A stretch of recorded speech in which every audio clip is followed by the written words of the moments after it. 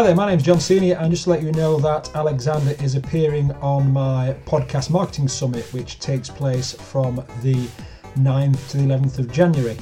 So if you're a small business owner, maybe a micropreneur, maybe a freelancer, maybe a micro business, then you need to listen, because I've spent the last month, 6 weeks, networking around the internet to bring you some of the industry leaders from UK, US, Canada, Australia, Sweden, Dubai and Singapore, and we're going to be talking about everything from how to get guests and find guests to how to project your voice better, how to outsource, and all manner of other things. So if you want to get your free ticket, and you should, go to podcasterscoach.com/summit.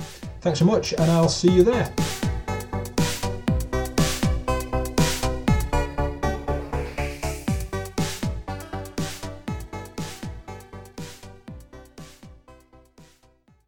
Welcome to the Micro Podcast Improv. This is Alexander Lauren, and every episode I am joined by a fellow podcaster to bring you some fun. I pick a topic from a box, and we both create a Micro Podcast Improv. It's a blast, and I hope it makes you laugh. Enjoy this Micro Podcast.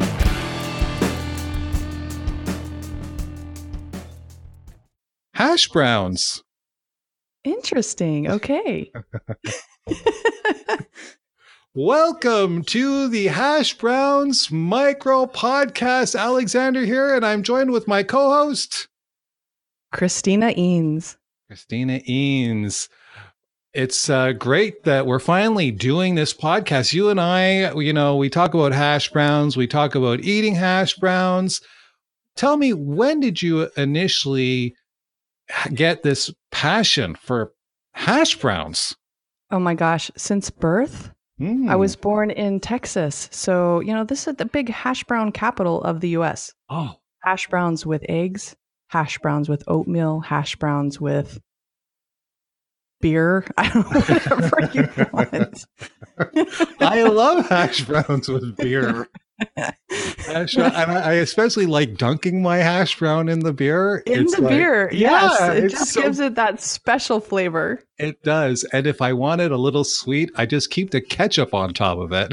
Dunk it in there, and it's like, wow, this is good. It's like all the best of all the worlds.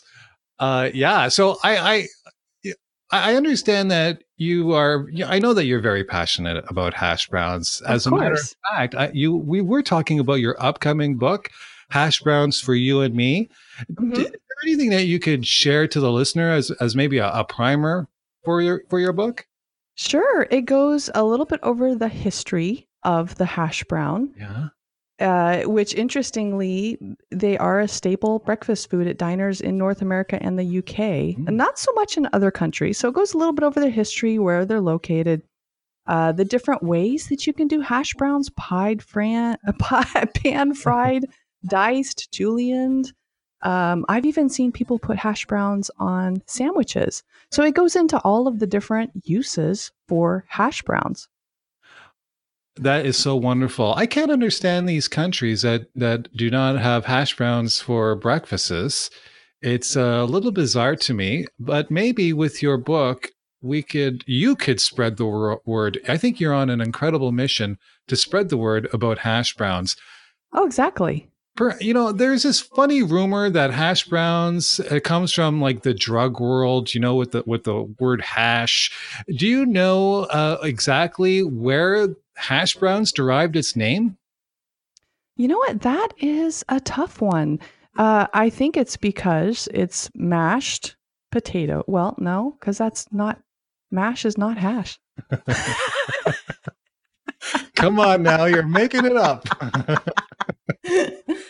It's I think you need more research.